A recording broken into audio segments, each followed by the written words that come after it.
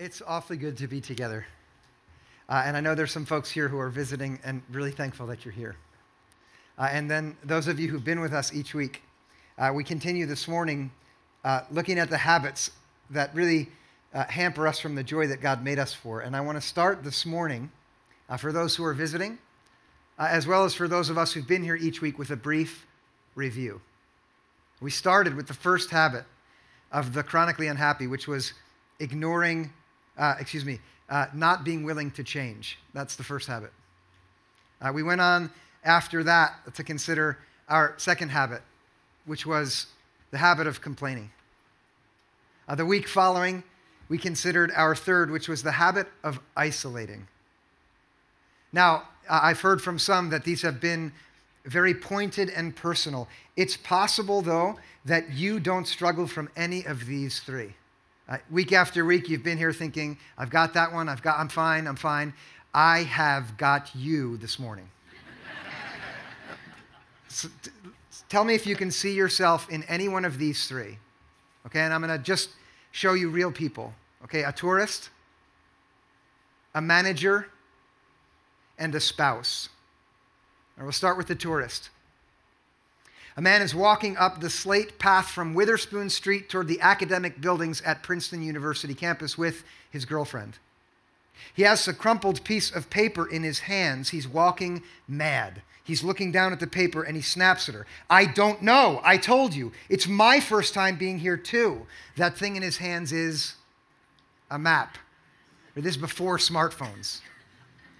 They move toward the shadows of a covered archway. Inside, there's a student sitting on a bench, enjoying the shade, and he sees this sad sight and then speaks up. Excuse me, sir, I can help you find your way. And the man looks at him and snaps, I'm not lost. I know exactly where I'm going. And he grabs her hand and they walk on. That's the tourist. Here's the manager. It's after lunch. He's walking down the hall. He glances in the office of one of the people who he manages. There he is playing solitary at his desk. His job is not to play solitary. Ha ha ha. And their eyes connect, and as soon as their eyes meet, it flashes through his mind. His sales numbers were bad again. Just like last month. And just like last year. If things don't change, there's going to be problems here. But then, as he thinks this, he also thinks, but he's so nice. And everybody likes him. And he is awfully sensitive after all. And there are other things for me to take care of. And so instead of saying anything, the manager smiles and nods and keeps on walking. That's the manager. The spouse. She's sitting alone in the living room, reading the book that she had stopped reading 3 minutes earlier when he came home from work. Again, he walked into the living room as if she wasn't even there, didn't say anything. She tried to speak up, but it went nowhere. He turned angrily and went into the kitchen and began to unload the dishwasher. Have you ever unloaded the dishwasher angry? Yes, bad for the plates. She tells herself, he never sees me. And it's never going to change. But you know what? That's how it goes. No big deal. And she goes back to reading her book like she has been doing for months. While he moves away like he's been doing for months. Now, all three of these figures are in different places, but all three of them have developed a strategic approach to dealing with their issues, which puts them on the same exact path. And it is the path of ignoring problems. And it is the easiest path to get on, and that's why we get on it. Because there's less resistance just accepting it, or not saying anything, or pretending that everything is okay, than admitting you need help, than addressing the problem, than saying it's time for a meeting. And so we get on the path of pretending there's no problem, of ignoring what's really going on. And what happens on that path is it always leads from bad through comfort to worse. And I want to tell you why we're addressing this together in a church. Okay, we could talk about this problem anywhere. But the reason we talk about it together in this place is because God himself has made us to be people who walk through life brave and confident, who face the challenges which we will inevitably face and even will face because we choose to follow Jesus, without running away from the problems that are around us, but instead confronting them in his power and strength and overcoming them so that we can thrive. And that's what God wants for us. And not just for us, not just so that we would be doing better than the people around us, but because when those who follow Jesus thrive, they become the agents of his work in the world. They build his kingdom, and the world thrives because they have learned not to walk away from or pretend that nothing's wrong, but instead to confront those issues which will inevitably ruin their lives. Do you know that ignoring problems really ruins life? Do you know that? I will tell you that not only does it ruin lives individually and the lives of families and companies, but it ruins churches. Do you know that sometimes churches develop this habit of ignoring problems? If you don't know that, you've never been in a church. And I mean it. Many of us will have known from experience over time that it's easier just to ignore it. It's easier now, but it always turns out worse later on. And what I want to ask for you to do with me this morning, whether you're here each week or this is just a passing thing for you to come by, what I'm going to ask for you to do this morning is to be willing to see yourself as we share together. And I say that because if it is indeed one of the issues you deal with, that you ignore problems, I promise that as I speak, you'll be thinking of the other people around you who ignore their problems and not yourself. And I know this well. You know why? Because I do it. Yeah, I'm serious. I'm writing this sermon. I'm thinking, oh, this person needs to be there for this part. And this other person, they need to hear this one. And then God's like, hey, you. Hey, stupid. You need to hear this. And so that's the first thing I'm going to ask you to do, is to listen for yourself. Yes, there are people around you who also should hear this, but you must hear it. That's number one. And then here's the second thing I'm going to ask you to do. And this one I ask you to do as a man of faith. Okay, not everybody shares my convictions about what God is like, but believing what I do about God, I will challenge you to not only listen for yourself, but to listen with truth and with grace. By truth, I mean be honest. God wants that for us. God has power when we're living in reality. That power is much less effective when we remove ourselves from what's real and try to live in fantasy. So listen with truth and then listen with grace. And here I get to invite you to do this because of what I believe about God in Christ. And that is that Jesus has come to rescue us. I'm going to let out the end of this sermon right here at the beginning. We can't actually help ourselves, really.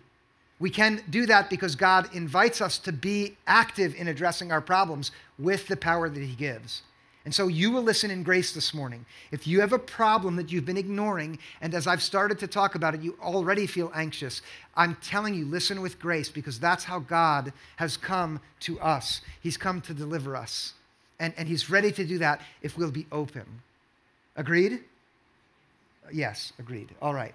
Here's how we're going to begin. We're going to begin with a very simple consideration of how it is practically and mechanically that people ignore their problems. Okay? And I'm going to tell you right off the bat that it is a part of our physiology that we are made to ignore things. And often this is helpful. Here's my example. I'm looking at you, and the nose that is on my face, and you're looking at it now. There it is. It is in my field of vision, but I don't see it. And I can kind of see it now because I'm talking about it. But that's because my brain has adapted to edit out this thing which is not especially helpful for it and make it as if it's not there. That is, I am physiologically designed so that my body ignores certain parts of reality which are unhelpful, and that is good. And you're made that same way. And you can practice this by just looking down and then kind of doing that. And you're like, oh yeah, there it is. And when you look up, you'll see your brain is editing it out. And that helpful thing, which is a part of your physiology, is adapted by the unhealthy parts of you. The part of you that hasn't learned to deal with anxiety. That isn't yet strong with the emotional strain that everyone faces. that has learned to pretend, that part of you, it co-opts that helpful biological phenomenon and turns it into a way that you ignore problems, which start like a drip, drip, drip from a water faucet, but inevitably end with a flood. Or problems that are like a little fire that is burning in the office that you just walked by, and there are other fires that you have to pay attention to, but before long, ignoring that problem lets it turn into an inferno that you could never manage. Do you know what I'm saying? So here's how we do it. First, we ignore problems by denying that they exist. That's number one, denial. I'm walking with a map and I'm obviously lost and I tell someone, I don't need help, I know where I'm going. Denial. He's asked, how are things between the two of you? In his mind, he thinks we have no affection in our lives together. There's no intimacy in our marriage. We never talk to each other except when we're fighting. But what he says is, oh, things are fine. And he tells his friend that just like he tells himself that. And he's begun to believe it. Denial. Okay? She drinks a bottle of wine before dinner even begins every day. And then she has a few drinks with dinner. And then after, it's a few more drinks. And her brain edits out all of the empty bottles in the recycling bin week after week, just like the nose on her face. There's no problem. Denial. Do you see it? It's heavy, isn't it? I'm telling you it's heavy because I know that addictions ruin people. Many of you have lost loved ones to addictions that were problems that were ignored. Some of you are in the midst of it now, and it feels really heavy. It is heavy. Would you forgive me for bringing it up? I'm going to tell you why I do. I care too much to let problems like that go unspoken. Yes, we have problems like that. We may deny them.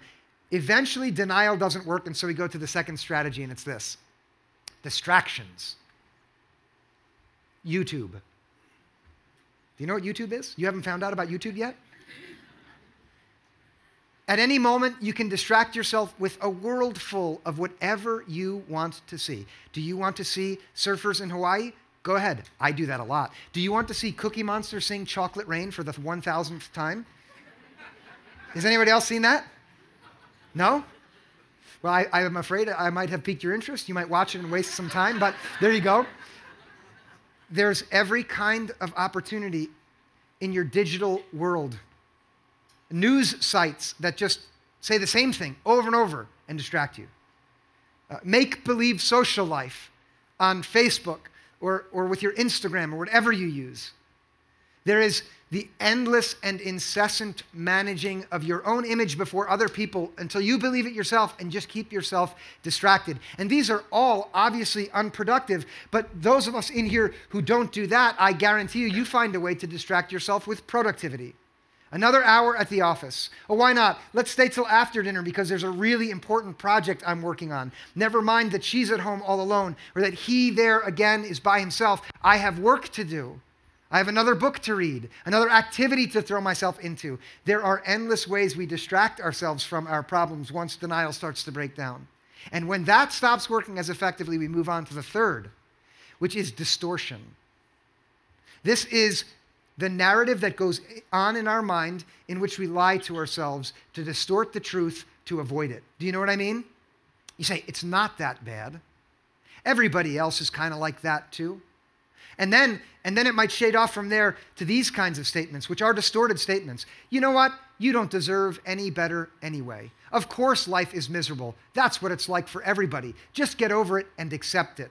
And don't try to address your problem. It would never work anyway at all. These are distorted narratives which run in our mind and keep us from moving toward our problems and push us away from them forever. When that starts to finally also break down, and it happens, where I'm not able to deny it anymore, and the distractions are starting to wear off, and the distortion is just too great, we move to the last one, and that is to dissociation. And dissociation is a fancy word for saying to break off or cut off from completely.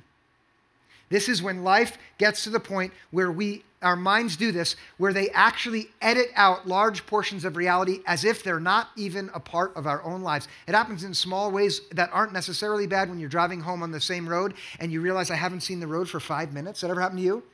You don't admit that too loudly. Nobody's going to want to drive with you from now on. But yeah, right? But that happens when relationships become too much. It happens when social life weighs down on us and we just cut off. When conflicts with family become too great and we just edit those people out of our existence. When debt is piling up, there it is. The bills are getting higher and higher, and at the same time, we're also spending more and more. And our minds are able to keep those two apart as if they're unrelated. That is dissociation. That is a place where many of us end up in relationship to our problems so that we don't face them, so that we ignore them. And when that happens, we are on a path of ruin.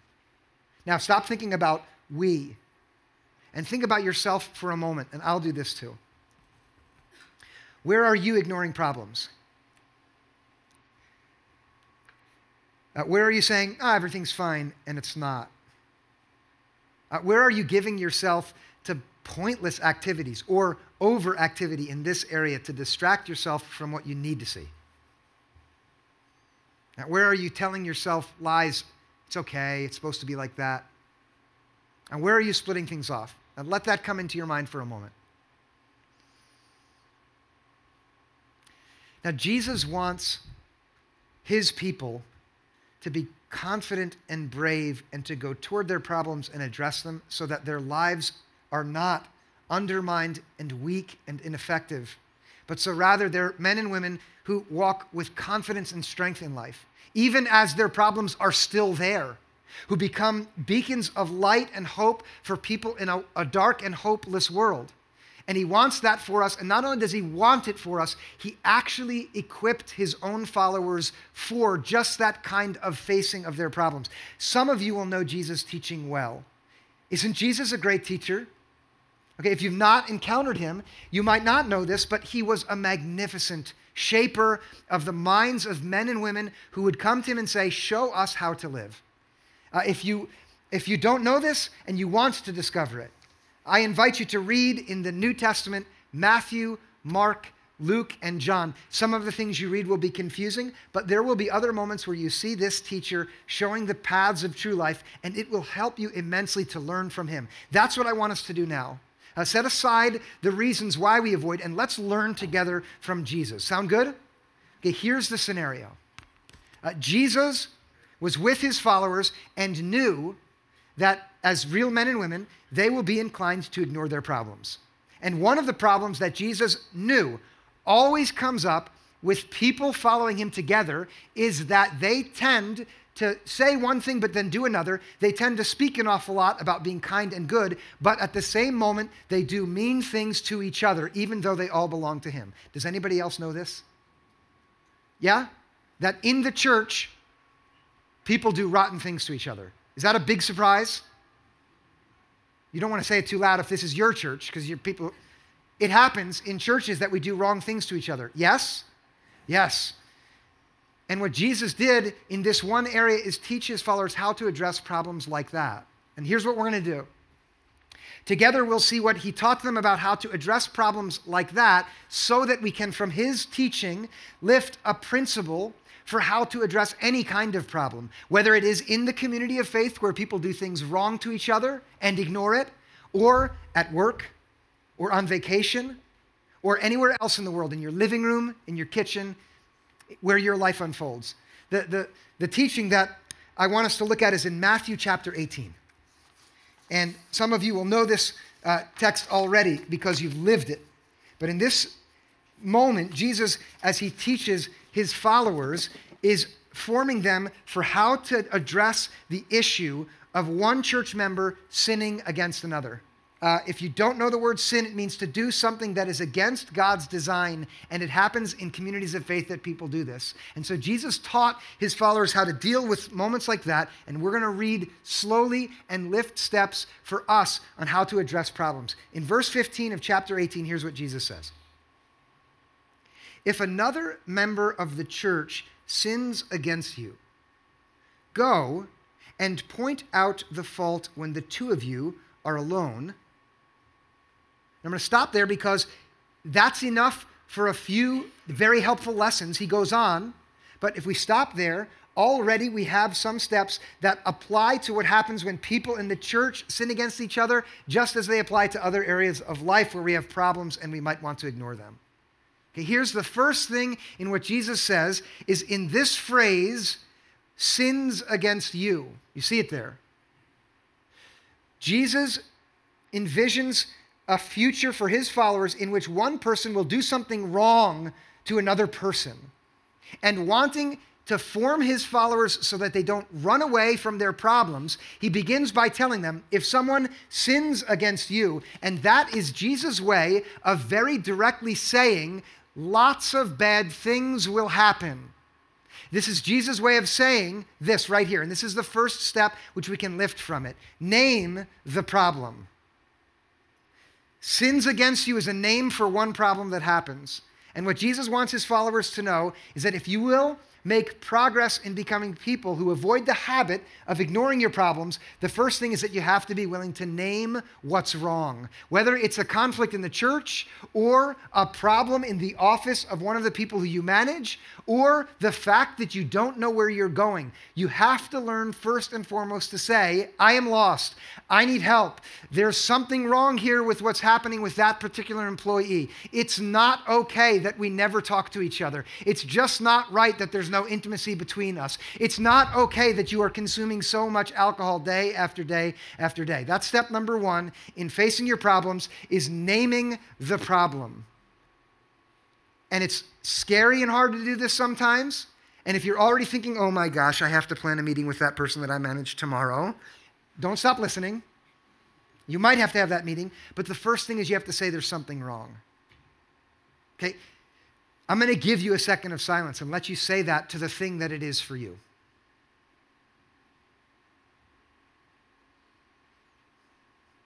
Fear and shame is going to keep you from saying it, but it's okay, say it to yourself. Okay, once that problem is named, when Jesus' listeners are ready to say, okay, sin happened there, here's the second bit in that one single sentence. It's in that one word. Did you see that word that comes after the comma? It's right there. Go. Okay, Jesus knows that when one person does something wrong to another, it's very easy when that happens to retreat from the problem and go off and find somebody else who will listen to you and tell that person about how awful that other person is, and then to do a high five as you think of how rotten they are. You've done this? I have. I admit it. It's a terrible thing, but it happens. It happens in the community of faith that someone does something wrong, and instead of going to them, as Jesus advocates here, we go away from them and we find someone else to just share in that misery about. And we pretend it's not there, and we just go on and on and on, and we ignore it. It happens again and again. We see that person over and over. They're doing that same thing. It's bad for them. It's bad for us and the people around them, but we just move away. That exact same phenomenon happens in all kinds of problems that end up ruining us because we ignore them. Instead of going to them, as Jesus says, we move away from them. And so here's the second bit of guidance from Jesus, is to move toward the problem. Now, I already know that there are problems which are too strong for you. I know it. That you don't have the power to move toward. Okay, I get that. Trust me, at the end of this message, I'm going to show you that you don't have to go at it alone. But for now, after you name the problem, you have to decide with Jesus' guidance that I'm going to move toward it. That I'm going to actually go and do something about it. That I'm not going to give in to the temptation, not only of denying it, but distracting myself from it. I'm going to turn the computer off until I do this thing that will help me move toward it. And Jesus wanted his friends to do this because he loved them. He wanted them to move toward their problems so that they would be okay and thrive together. It's exactly what God wants for you personally and for us all together. Now, what about when we move toward it? Here's the third thing. Jesus' teaching goes on to say, as he does, point out the fault when the two of you are alone. Now, this is very particular for the issue that he's envisioning, but imagine it and you'll see the principle. He knows that when one person has to tell another person that something wrong has happened, there's a high probability that there'll be defensiveness and hurt feelings. You know that, right? And he knows that our impulse might be to wait until there's lots of other friends around and then bring up what that other person has done wrong. Has anyone ever done that to you? It's awful, right? Sometimes it happens with your friendship group, sometimes it happens in churches, where one person who's self-righteous humiliates another in front of a large group, and it's dreadful. And Jesus is the lover of all people, of the people who have done the wrong thing and should feel wrong about it. And he loves even the ones who shame and humiliate people in the wrong way. But what Jesus is teaching here is when you go toward your problem, do it in a way that has tact. Do you see it? Look at it. Approach with tact. Because if you say to someone, hey, you did this thing wrong with everybody else around, of course their feelings are going to get hurt, and they're not going to be able to listen, and they're going to become defensive, and it's not going to do any good. But if you're tactful in that particular problem, you could make progress if you sat with that person alone. And I want you to take this idea that you should approach your problems with tact into whatever problem you have to face, okay? If it is that your spouse and you are so utterly far apart, and you know now, you're thinking as I was quiet that I have to admit it and I have to go to them. Listen, do not wait until you're having another argument to say, hey, we need some work together. It's not likely to be helpful. Don't wait until you're in a fight to say, hey, there's a few things I wonder if you'd be willing to do for me. I mean, that's going to break some dishes. Don't wait until the whole staff is together to say, hey, I want to point out something about your performance lately. That's not going to work. And listen now, I know already, I know it. I know that half of you are like, okay, this will help me at the office, and this will be good. Maybe I can have that conversation. But there's another half of you right now who are thinking, oh, if he only knew how magnificently heavy the problem that I face is, he would know why I ignore it. It's too much for me. And he wouldn't get up there and tell me that I have to face it. And so, yeah, I know. Trust me, I know. I've been in the place of facing my own problems that were too much for me. And I've also walked with many men and women over the years, young and old, who faced problems that were beyond them.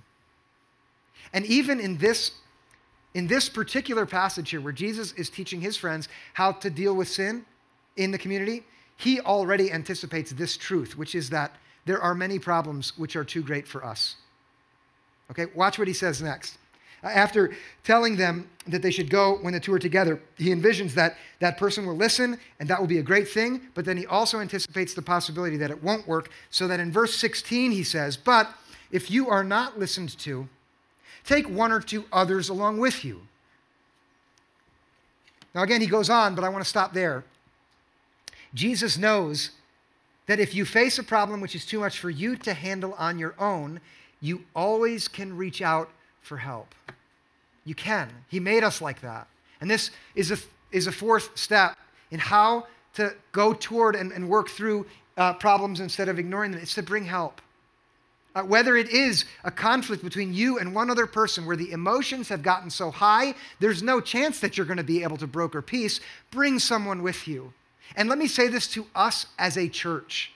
If someone messes up and another person is at odds with them, let's decide to be peacemakers who are gracious and truthful and who are willing to be asked to come in and help so that we don't have to face the misery of ignoring problems which started as a drip or as a small fire and then end up sweeping us away like a flood or burning everything up like a conflagration. Would we do that? And then outside of that, if it's not just that, if it is that you need help at work, or if you need help with your marriage, or if your problem is you have such a deadly image of yourself that you've been distracting yourself from it with some addiction that's ruining you, can we agree here to not only ask for, but be asked to help? Can we agree with that? We need that. And Jesus here teaches it in this one simple area, but you should apply that to every problem you face, which is that you should bring help. And this is a secret. Nobody can do it alone. The person who thinks that he is self-sufficient is dead wrong. The woman who thinks that she is independent and able to thrive by herself, and that is a sign of strength, has bought into an illusion that will ruin her and leave her all alone and a wreck of a mess in problems. But on the other hand, the man who has learned to say these simple words, I need help. The woman who can say, I can't do it. The group that says we don't have enough strength. The church altogether, listen to this, the church altogether that is honest enough to say, of course we don't have what it takes. We don't have the strength. That is a gathering. That is a man. This is a woman who's not in a bad place to admit that, but who's in the very best place because Jesus, the master who made you and knows you and loves you more than you could ever ask or imagine, knows that you are not made to walk life's path alone, that you are not meant to face the challenges that will inevitably be yours by yourself. He knows you can't do it, and he doesn't want you to labor under the illusion that you must do it. What he wants is for you to be brave and confident and face your problems, the ones that start as a leaky faucet or a small fire so that you don't get consumed and ruined by them. But he knows you'll never do it by yourself. And listen now, this is my favorite part. I get to tell you that you don't have to do it alone, and you weren't meant to. And you don't have to because God himself promises to lend his presence for every man and every woman who does these two things. Are you ready? Who first and foremost is willing to say, I need help, and I'm choosing to trust you. Have you ever heard this phrase, you need to believe?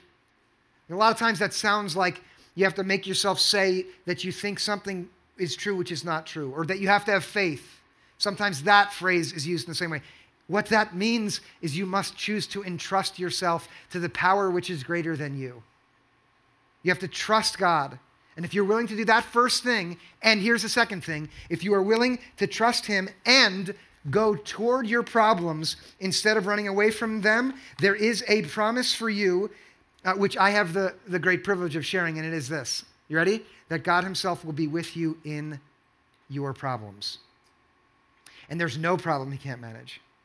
And here, I get to read this. This is one of my favorite words from the Bible. And as I read this, the musicians are going to come forward because when I'm done, we're going to actually sing the faith that is expressed in these words. This is Isaiah 43. And mark it and read it another time. But there, the prophet who knows that God's people are languishing in trouble and knows that they're inclined to avoid their problems because they're too great, makes this promise. Look at it right here. This is 43 verse 2. When you pass through the waters, I will be with you. And through the rivers, they shall not overwhelm you. And when you walk through the fire, you shall not be burned, and the flame shall not consume you. And that is God's way of saying, if you're willing not to stand at the edge of some challenge, the flood has come because you ignored your problem. Okay, now it's a flood in a river. Not when you stand back and watch it will I be with you. Do you notice? It's when you pass through the waters, then I will be with you. And you will not be overwhelmed by them. And that is God's promise to every woman who's ready to say, I let this go long enough. It's a raging river, but now I'm going to trust God's promise and I'm going to go right through it and he's going to be with me. And he will, and you will not be overwhelmed. And to every man who's ignored what he should not have ignored, and it's turned into a fire now, and you will definitely be ruined if you're at it alone. You can trust God's promise here, which says, you go into those flames and I will protect you. I will hold you and I will make it so you are not overwhelmed and burned. You will be protected and you will face the problem and you will persevere. Friends, God is inviting us. I in his name am inviting you, but he himself is inviting us to stop turning our backs on what's back there that's out of control and turn and face it. No longer denying that there's an issue, to turn and face it and then move toward it. Listen, we cannot do this by ourselves. We need each other. The connect groups, which Paul mentioned, are critical for that reason.